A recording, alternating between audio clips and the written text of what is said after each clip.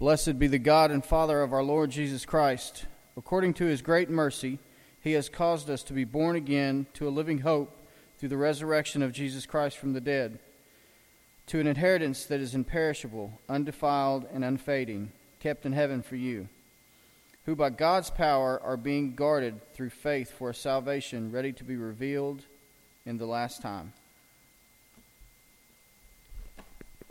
Maybe we're blessed by the read of God's word. Let us pray together.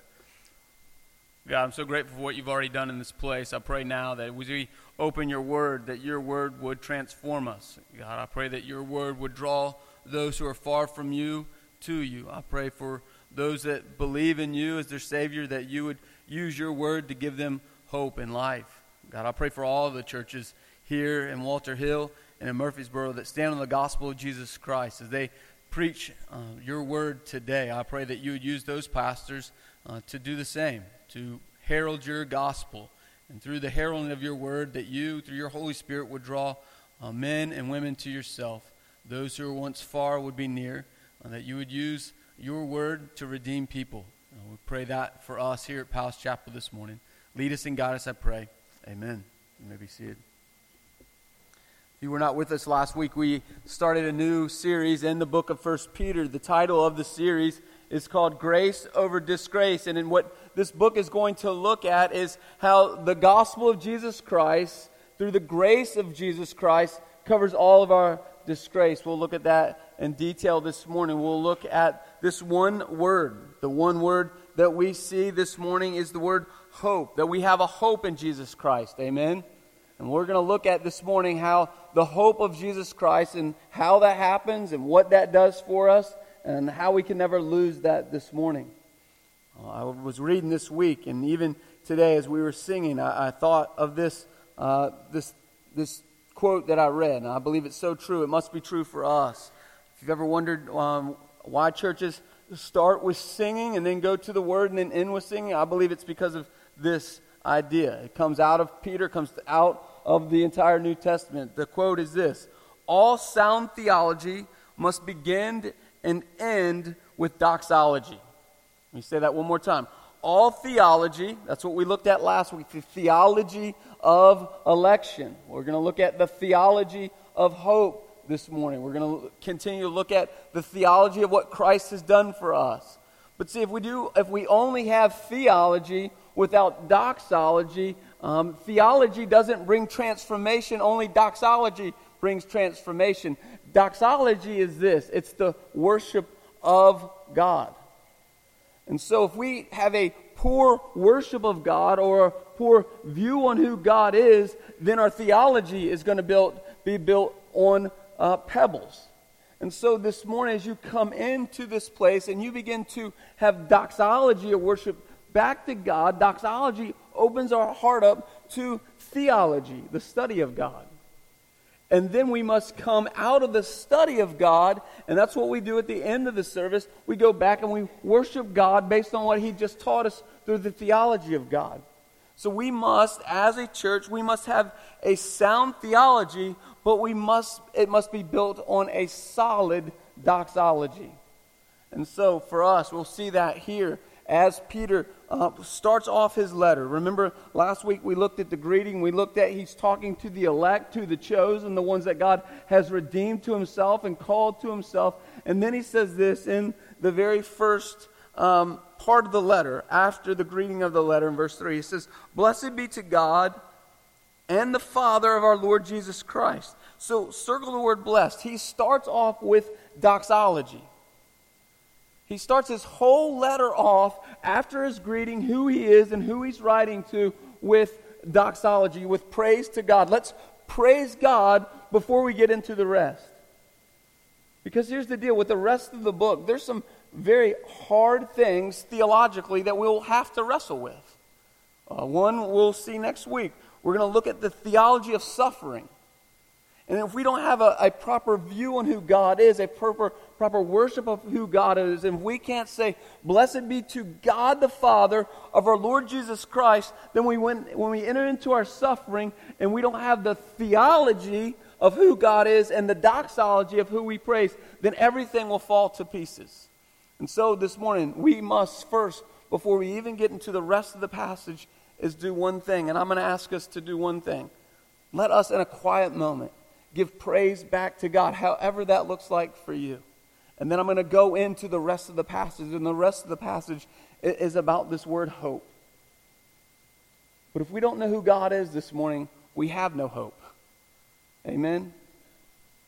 If there is no God, if there's no God the Father, God the Son, and God the Holy Spirit, and we don't praise God for who He is, the Father, the Son, and the Holy Spirit, then we will never have hope. We live in a hopeless world, correct?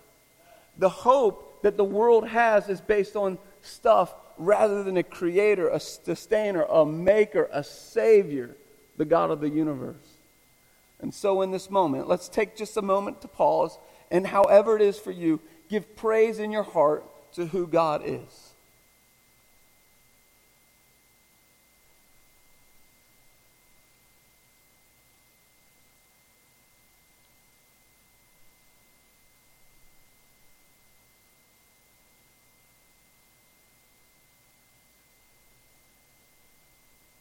God, we do praise you for who you are. You are our great hope this morning. I pray this morning, even now, God, as we just took a few moments to reflect on who you are, that you, through your goodness and your kindness to us, would stir our affections for you. God, we need you to stir our affections. Not a song that John sings, or a song that Keith sings over us, or even my teaching, God. We need you to stir our affections. So I pray that would happen to us in this moment as we come to hear about hope. You are the great hope. Let that be true for us in this moment. We pray this in the mighty name of Christ Jesus. Amen. You read those verses again, and then we'll break them into three sections. The first section is God establishes our hope. We'll look next at God maintains our hope. And finally, we'll look at God protects our hope, or He guards our hope. And so for us this morning, God establishes our hope. We see that in verse 3. Blessed be the God and Father of our Lord Jesus Christ. According to His great mercy, He has caused us to be born again to a living hope through the resurrection of Jesus Christ from the dead, to an inheritance, or to a hope that is imperishable, undefiled, and unfading, kept for you in heaven, who by God's power is being guarded through faith for the salvation ready to be revealed in the last time. And so the first thing that we see is this. God is the one who establishes our hope. Let's see that first and foremost. He just gave doxology to God. God, blessed be to God, the Father of our Lord Jesus Christ, according to what? His great mercy. He has called us to be born again to a living hope. God is the one that establishes our hope, and He established it first through mercy.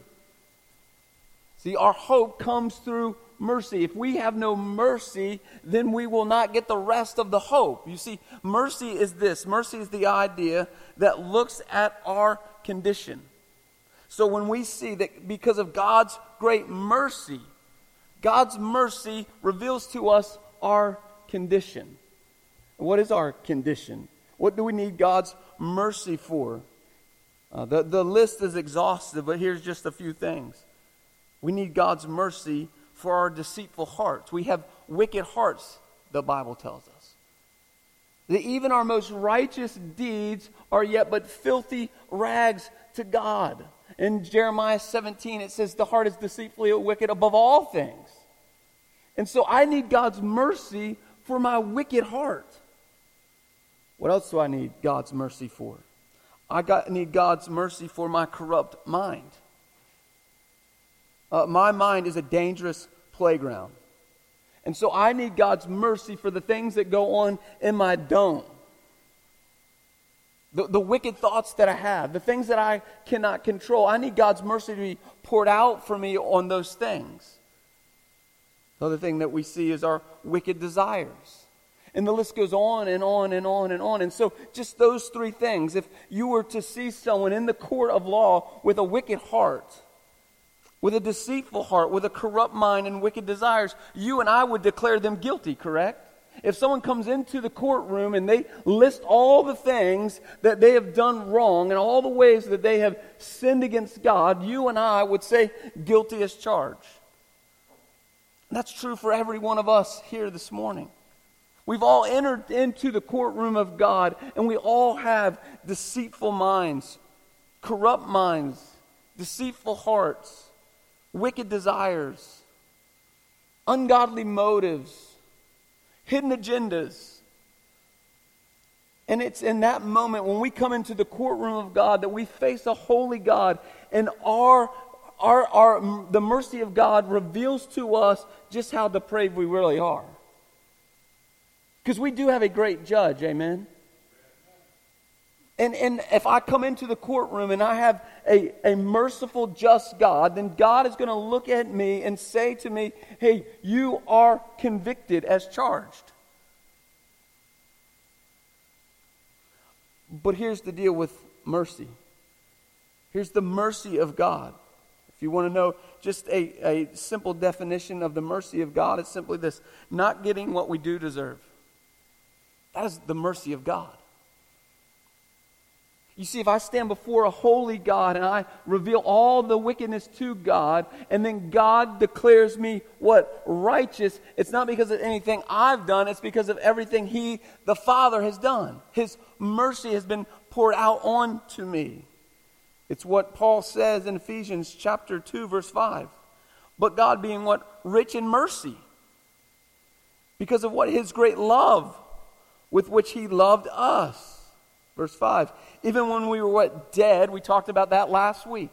Even when we were dead in our trespasses, God's mercy brought us to life. We did not, in our own thinking, our own best thinking, think, hey, I need to resurrect myself. No, I needed the mercy of God to look at my life as dead as it was, and for Him to say, hey, Todd, come forth, the way He did Lazarus in the tomb. And He says, even when you were what? Dead in your trespasses, what happened? You were made alive together with Christ Jesus. By grace you have been saved. But it's the mercy of God, through the grace of God, that you've been saved. We're going to get to the faith part. But we have to say this: God is the one that establishes our hope through His mercy. You see, if I do not understand the mercy of God, then I won't understand that He's established a hope deeper than that. You see, it's God's great love and God's great mercy that I have hope. It can't just be because God's great justice I have hope. If it was just God's justice, I'd be doomed with no hope. I need God's mercy in my life, and it's the mercy of God that gives me hope. And what happens when the mercy of God is poured out on me, and God, just like He says, and Paul calls me out from my dead sins into life, He gives me what? It says this: being what? Born again. It's His great mercy that caused me to be born again. It's nothing I've done or you have done that's allowed you to be born again. It's God's great mercy on your life that you are born again. And so we see the next thing. Because of God's mercy on your life, you have hope, but the hope comes out of His mercy from Him calling you from death to life, giving you life. Here's what Paul says in 2 Corinthians. He says this in chapter 5, verse 17. Therefore, if anyone is in Christ, he is what? A new creation. The old has passed and the new has come. It's the same idea that Jesus in John chapter 3. John chapter 3, the most famous verse in the Bible, for God so loved the world that He gave His only begotten Son. But the whole passage leading up to that is about Him talking to Nicodemus about needing to be born again. And Nicodemus has this crazy thought that he's going to crawl back into his mom, and Jesus is like, no, you need to be born again by the Spirit of God, and only the Spirit of God can cause you to be born again. It's only God that can resurrect. You and I cannot resurrect ourselves. And that's what Peter is saying here. It says, according to His great mercy, He, God, through Christ, through the resurrection of Christ Jesus from the dead, He has called you to be born again. And so because now I'm born again, I have a hope. It's the mercy of God that I have hope. It's because I'm born again that I have hope. It's because now what was once standing before the court of God, and I had a deceitful, corrupt mind, a deceitful heart, and wicked desires. Now that I come to Christ Jesus, the old is gone and the new is there. The new is present. And it's not anything I've done. It's the mercy of God that's been done for me. It's the shedding of His blood that's been done for me. The moment that He resurrects me and calls me from death to life, He pours out His Spirit onto me, and the blood of Christ covers me. And once the blood of Christ covers me, the old is gone and the new has come. I've been born again. I have a new resurrection, if you will. Here's what one writer says. I love this quote. He says this: Peter writes of a sure hope, a hope that holds the future in the present because it is anchored in the past. See, we have a hope today because of what happened in the past. And it's anchored in the past, and it's anchored not because of what you or I have done. It's because of what's been anchored at the moment of the cross and the resurrection of Christ. That's where our hope is anchored. See, we would have no hope if Christ never rose from the dead. We'd be like every other religion. But our hope is we look back and we have this hope that sees that Christ was on a cross, He was buried, and now that the hope, He rose from the dead, and it's His resurrection from the dead that we have hope, because without it, we would have no hope. We would have no resurrection of our own. And so we can look back at what Christ did as our hope. He says Peter holds for God's salvation, that's the cross, God's deliverance, that's the forgiveness of sin, from sin and death. His hope, we are sure, because God has already accomplished His salvation, what? In the resurrection of Christ Jesus from the dead. See, all of our hope can be summed up at the cross and at the grave, and that the grave is empty today. See, our great hope is that you and I, it's crazy to me. People go and visit an empty grave. And you stand in line, you're not going to see Jesus in the grave. It's empty. I'll save you some time.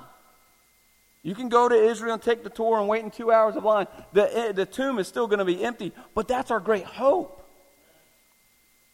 And who does that? We don't do it. Our hope is established in what God has done through the accomplished work of Christ Jesus on the cross and in the resurrection. That's our hope. And here's the next part in verse 4. He says this. So our hope is established in God through Christ Jesus, through His resurrection from the dead, and it is maintained by God, verse 4, to an inheritance that is imperishable, undefiled, and unfading. God maintains our hope. We see three words: imperishable, undefiled, and unfading. So our hope that we have in Christ is three things. It's imperishable, it's undefiled, and it's unfading. Our hope in Christ is unperishable. That means it will never be destroyed. If what God is saying through Peter in this verse, in verse 4, we have what? Inheritance or a hope that is what? Unperishable. We have a hope in Christ Jesus that will never be destroyed. No one can come and take our hope from God and destroy our hope in God. Though that's the plan of the enemy every single day, is to destroy our hope. And yet we can come confidently to God's word. And God says, no, your hope cannot be destroyed. Do we have that hope this morning? This is such a convicting passage for me this week. Do I really have a hope that would say to a lost world, yes, I have a hope in Jesus Christ that cannot be destroyed? Or do I allow my circumstances to destroy my hope? Because if I allow my circumstances to destroy my hope, I may not have hope in anything other than what I've established God to be.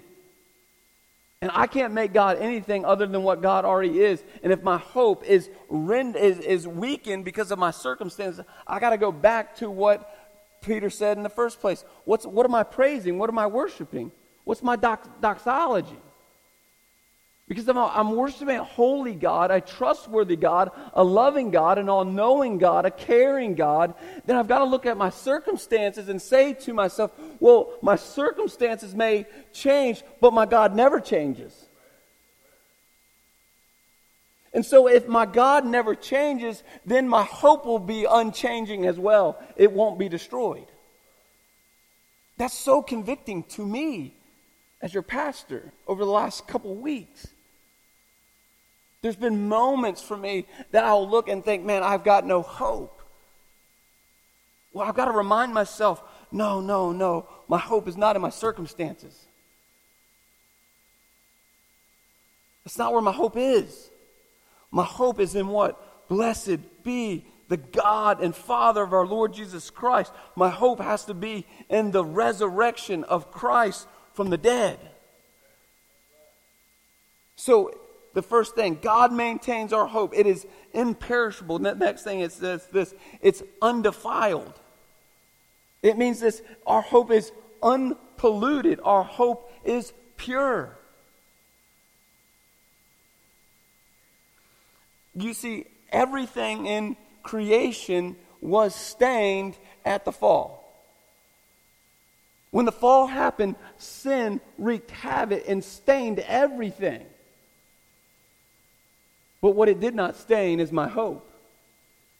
You see, the hope of Jesus Christ has been forever and ever. Even well before sin entered the picture, there was God who established hope.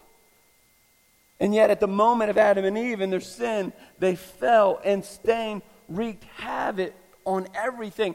That's where I come into discouragement and look and think to myself, because my hope has changed, my sinfulness looks at my circumstances rather than to God.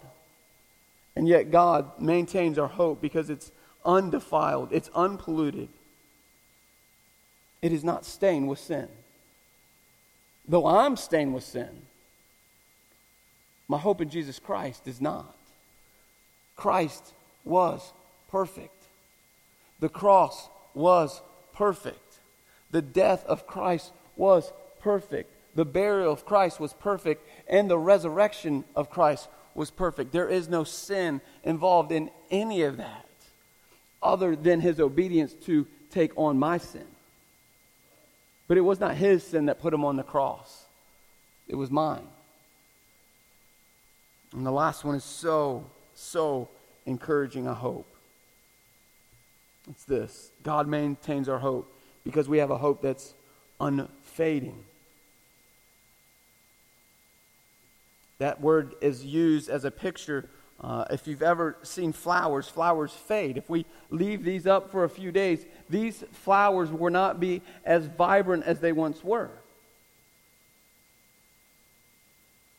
And so even though they'll eventually die, but even as they live, they're still fading away. And yet we have a hope that does not fade away. It's just as alive today as it was 2,000 years ago, and it will be just as alive today as it will be in 2,000 years. We have a hope in Jesus Christ that never fades. You and I could leave clothes on the, maybe people don't do this anymore, but on the clothes line out back. You leave your clothes out there long enough, they're going to fade. If I leave my clothes in my car long enough, they're going to fade. But my hope never fades. Do I believe that this morning? Do I come to God's word in 1 Peter and say, man, I'm born again to a living hope, and that living hope never fades away? And if my hope is fading in and out like the radio, then there's not something wrong with my hope, there's something wrong with me. This the same way is if I'm the farther and farther I get from a radio station, the station fades out, which means the station's not the problem. I'm the problem. And so for me, if my hope is fading, I've got to ask some serious questions. Have I journeyed away from the Lord? Because I know God's not gone anywhere. And so if my faith is fading, I need to turn around. That's what we talked about last week. Through repentance and return back to God. The closer I get to God, the more clear and the more vibrant my hope becomes. And so God maintains our hope because it's imperishable, it's undefiled, and it's unfading. You'll see this on the screen. This is what one writer had to say about it. It caught my eye. I was like, man, that is awesome. It's unperishable. It's death-proof. It's undefiled. It's sin-proof. And it's unfading. It's time-proof. And we have a hope in Jesus Christ, our resurrection from the dead. We have a hope in Jesus Christ in us today. It's not something that's out there waiting for us. It's something that is internal in us today if you're a believer. Is my faith, is my hope imperishable, undefiled, and unfading? That's the question I've got to ask. Which leads us to the last point. In verse 5, really verse 4b through 5. Kept in heaven, who by God's power are being guarded through faith for a salvation ready to be revealed in the last time. We see these things. God secures our hope. So not only does God establish our hope through the resurrection of Christ, not only does God maintain our hope through the resurrection of Jesus Christ, but God secures our hope in the power of the resurrected Christ. And we see the first word, underline this in your Bible, kept in heaven. It's kept. You and I don't keep our hope. It's kept for us. That word kept means to be watched over, meaning that no one or no thing can take our hope or our inheritance from us. Here's the beauty, and we'll get to the next word in it. The word kept means this. It's like a safe deposit box. You put something in the safe deposit box, they put it in the drawer, they slam the drawer shut, they take the key, and it's kept. No one can get in there and take it.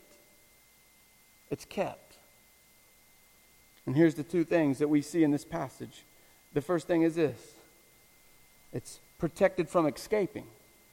My hope, I cannot escape my own hope. I cannot run from my hope. My hope is secure. So my hope in Jesus Christ secures me from myself. You see, so many people say, they talk about being backslidden, which I get the concept to an extent. I just don't believe it biblically. We either are saved and we're kept, or we're not saved and we're not kept. You see, if God says to us in the Gospels, hey, no one can take you out of the Father's hand, that means no one. You and I can't take ourselves out of His hand, nor can anyone take me out of His hand. So God's hope protects me from myself, from even wanting to escape. If I'm in the Lord Jesus Christ and I'm focused on Him as my hope, I won't want to leave. But what does it also do? It also protects us from attacks. So it protects me from myself, and it protects me from other people. See, if I have a hope that's secured by God, it's kept by God, I can't go anywhere, and no one can take me from God. No one can take my hope from me. It's secured in God. God has kept it for me in heaven, it says. And here's the next word. Not only is it kept for us in heaven, but what? It is guarded. You see, I can keep something in the safe deposit box, but there's one step closer. It's not only kept in there, but there's the God of the universe that guards it. So it's not just kept and locked away and stowed away and no one's watching over it, but we got the God of the universe that is keeping our hope and looking over our hope. Do we believe that this morning? And it happens through our faith. Right? He says, it's kept in heaven for you, who by God's power, God is an all-powerful God, who guards it, what? Through faith.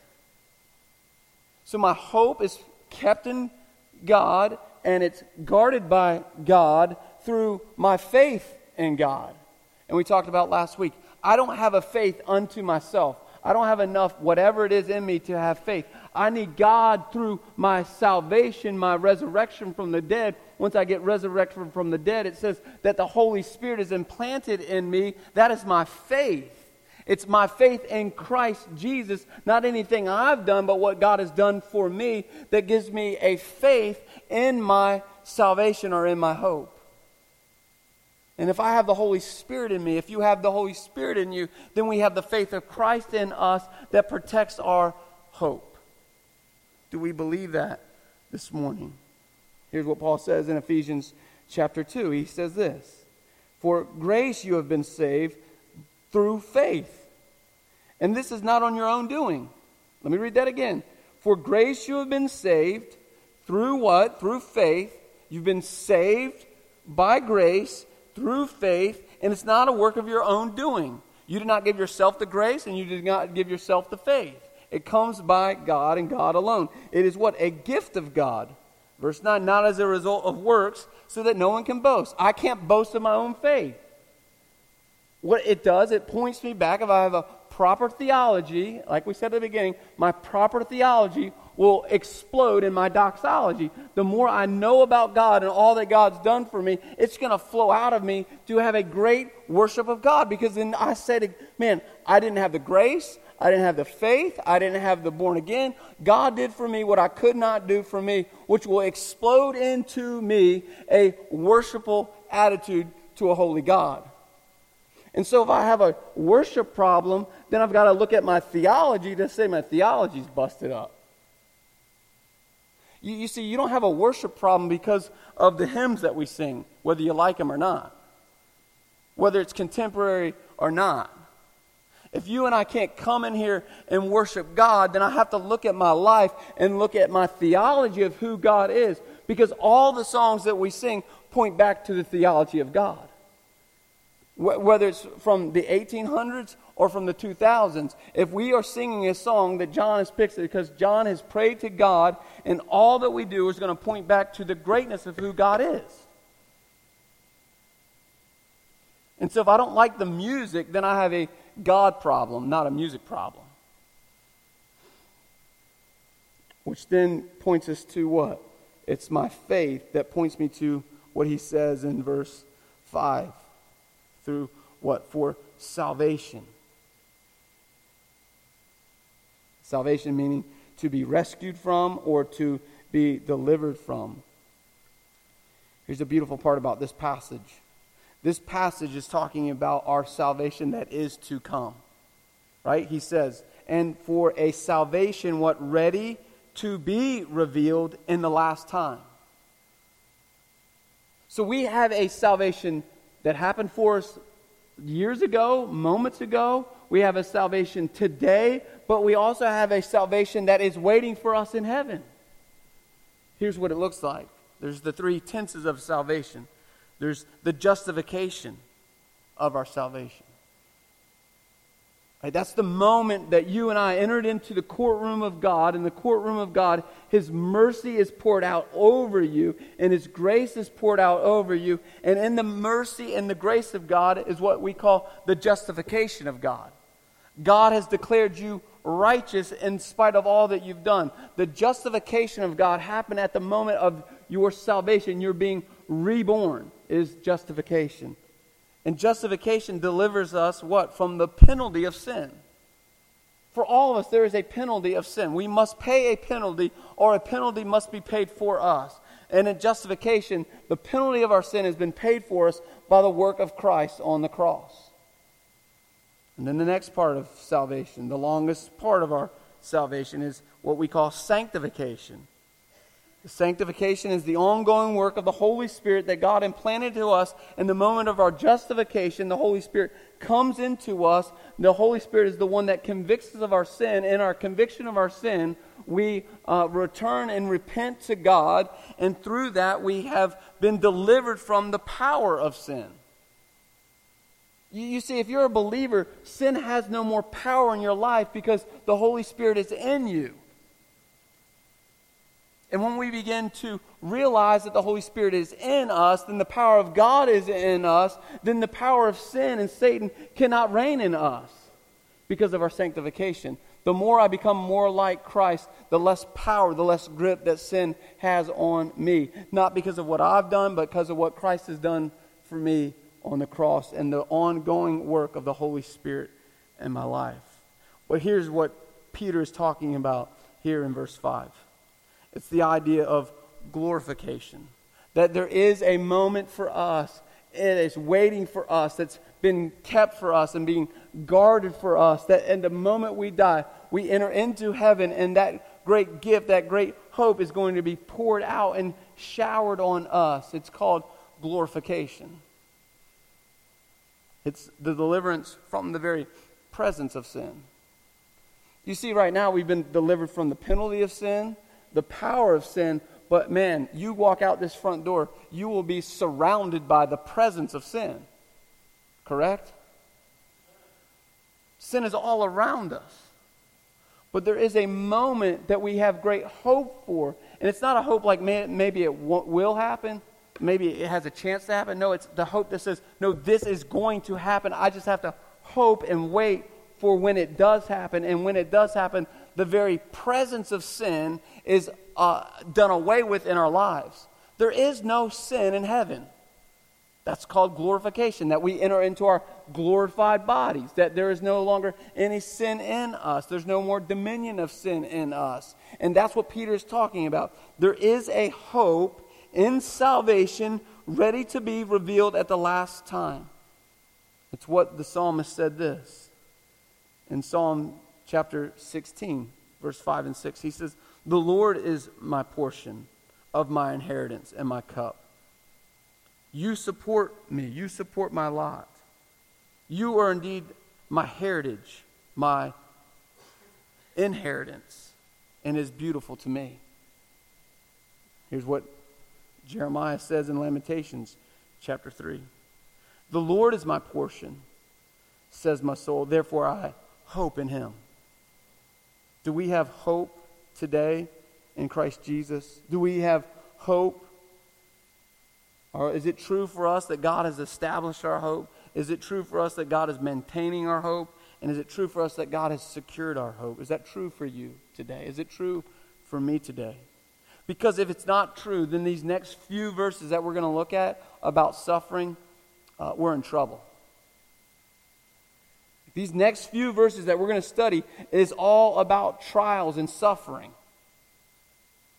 And so if I don't have a proper understanding that I have a hope that's been established by God, that's being renewed by God every day, and secured by God, then the moment that the trial comes, man, I'm jumping ship. But it's my hope that allows me to stay the course to my glorification in God and go through the trials, because I believe that God has something greater for me beyond the trial. But it's my hope. Am I holding on to that hope? Here's what Edmund Clowney said. Our hope is anchored in the past. Jesus rose. Amen. Our hope reminds us of the present. Jesus lives. Amen. Our hope is completed in the future. Jesus is coming. Jesus rose. Jesus lives. And Jesus is coming. That's our great hope. Let us pray.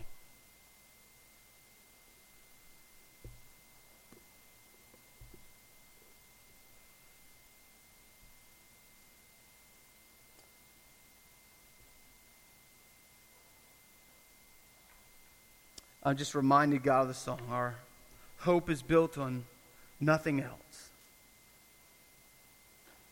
I pray that will be true for all of us, God.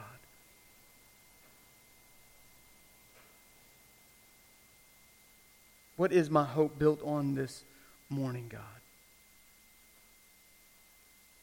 Your word is clear. You established our hope. You maintain our hope, and you secure our hope. God, I pray if there's anyone in here that doesn't know you, that you aren't their great hope, that today would be the moment, God, that you would draw them to yourself, that you would breathe life into death, and through that, God, they would be transformed and drawn close to you, God. Continue to lead us. Continue to guide us. Be our great hope. We pray this in the name and fame of Jesus Christ. It's for your glory and for our good. God, we pray. Amen.